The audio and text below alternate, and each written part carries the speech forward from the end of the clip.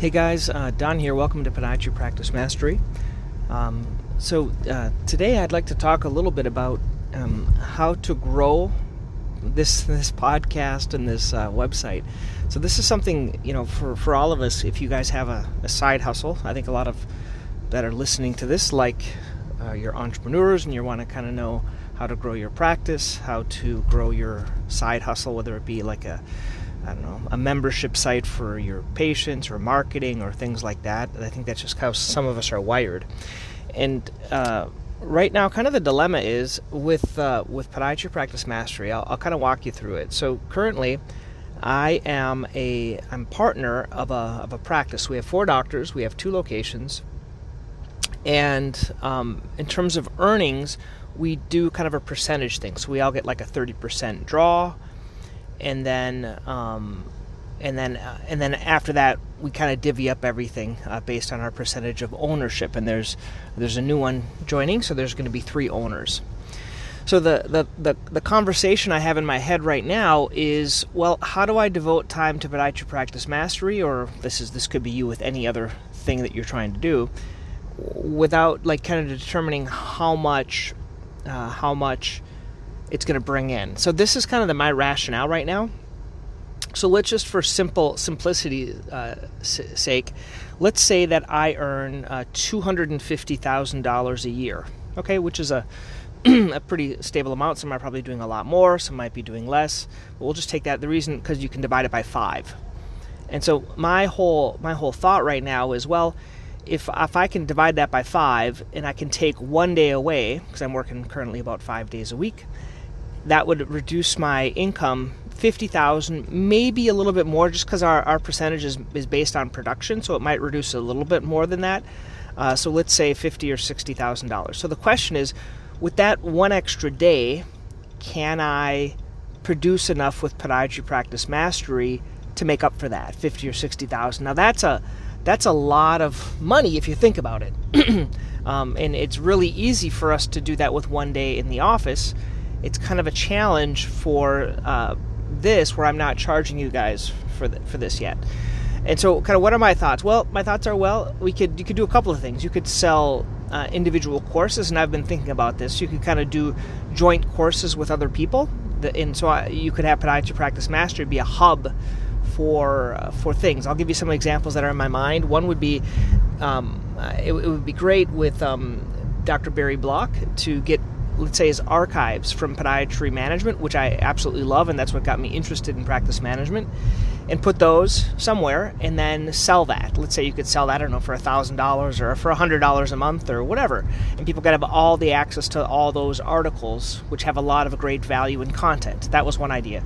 Another idea would be teaming up with other people that like practice management, okay, like Chris Mielke or like Paul Holbrook, these people that I've interviewed in the past, and make courses and then sell those courses, and kind of being the course guru, so you could sell courses for other people. Because I think courses are hard, so for people to make a course, it's probably not easy. It certainly isn't easy, and you could use a method of, let's say, do a number of interviews with these people and then turn that into a course with giving great content, and let's say $100 or $200, I think people would pay for that. The other option is to turn on the subscription format of Podiatry Practice Mastery. So everyone would pay, let's say, $100 a month, and then you would get something. Maybe it would be 1 interview a month, and then you would have a course every once in a while, and you'd have access to everything online.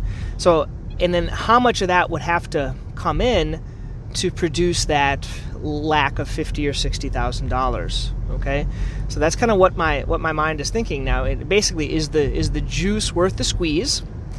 And do I have the bandwidth to do it? Or are there some who's? There's a great book by Benjamin Hardy and Dan Sullivan called Who Not How. And I've investigated this. So I've investigated the marketing people that I kind of use to do my newsletter. They're called Profit 911. And we were talking about this. And so they said, Don, we could do this for you, because they've done it for other people. So that's the who.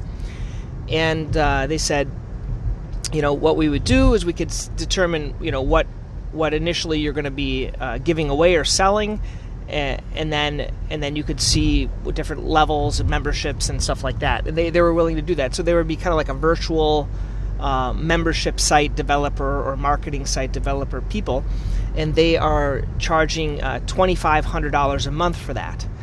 And so for all of you guys, if you have these side hustles or you're working on these things, both in your own practice, you wonder, well, is the juice worth the squeeze, right? Is the $2,500, that'll put a lot on my lap. Do I have time to even develop the content that they need for doing this? And I'm willing to invest all this money in there for that. Is it worth it? And what's going to be? And it's not just setting it up.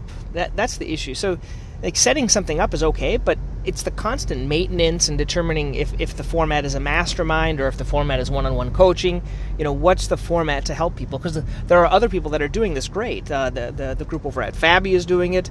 Rem Jackson is doing it. So there's other people doing it. And what's going to be the specific niche for this one? So anyway, I just like to share kind of the conversations going inside my head so you guys can see if you are entrepreneurial and you're thinking about maybe you're doing this in your own practice or developing like an information product or trying to grow your thing on YouTube.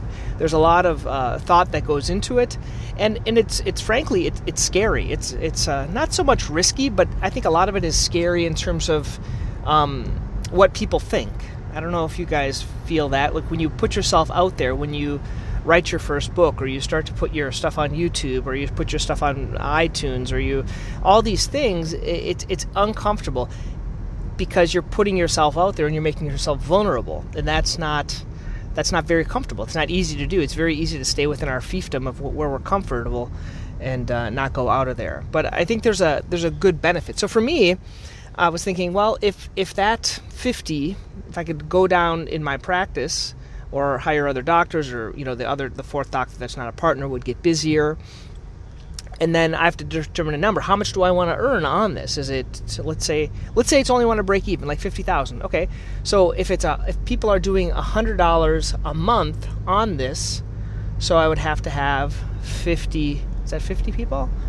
55? Yeah. So I would have to have 50 people paying me $100 a month, right? With 500, that'd be 5,000. That would, at the end of the year, that would be $50,000. So that would be a way of doing it. Can I get 50 people? There's 350 on the list now, and would 50 of those be willing to pay $100 a month? And could I give them enough value? So that would be an easier way, and then from there you could see people that want more, people that want like mastermind or coaching or things like that. So anyway, just so you know what's going on in my head. Please subscribe. Podiatry Practice Mastery, now it's a lot of different places. There's this cool way. If you guys are doing podcasts, just so you know, you might want to do one for your practice.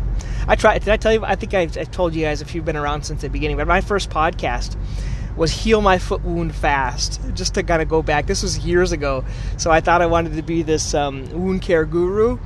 And then I realized that wound care...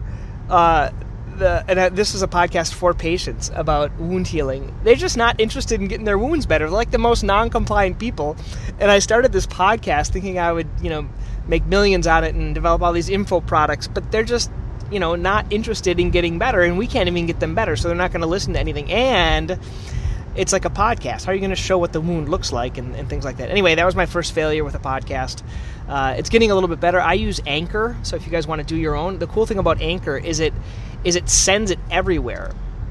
Sends it to Spotify, sends it to the Google podcast, the Amazon, the iTunes podcast. But the other thing is there's other places now too, like Audible, where I listen to a lot of books.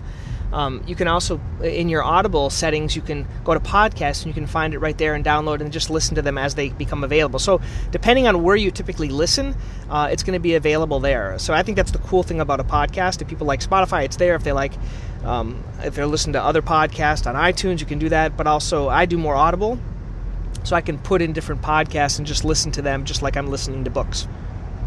So, okay, guys, have a great day. Hope this helps. Bye-bye.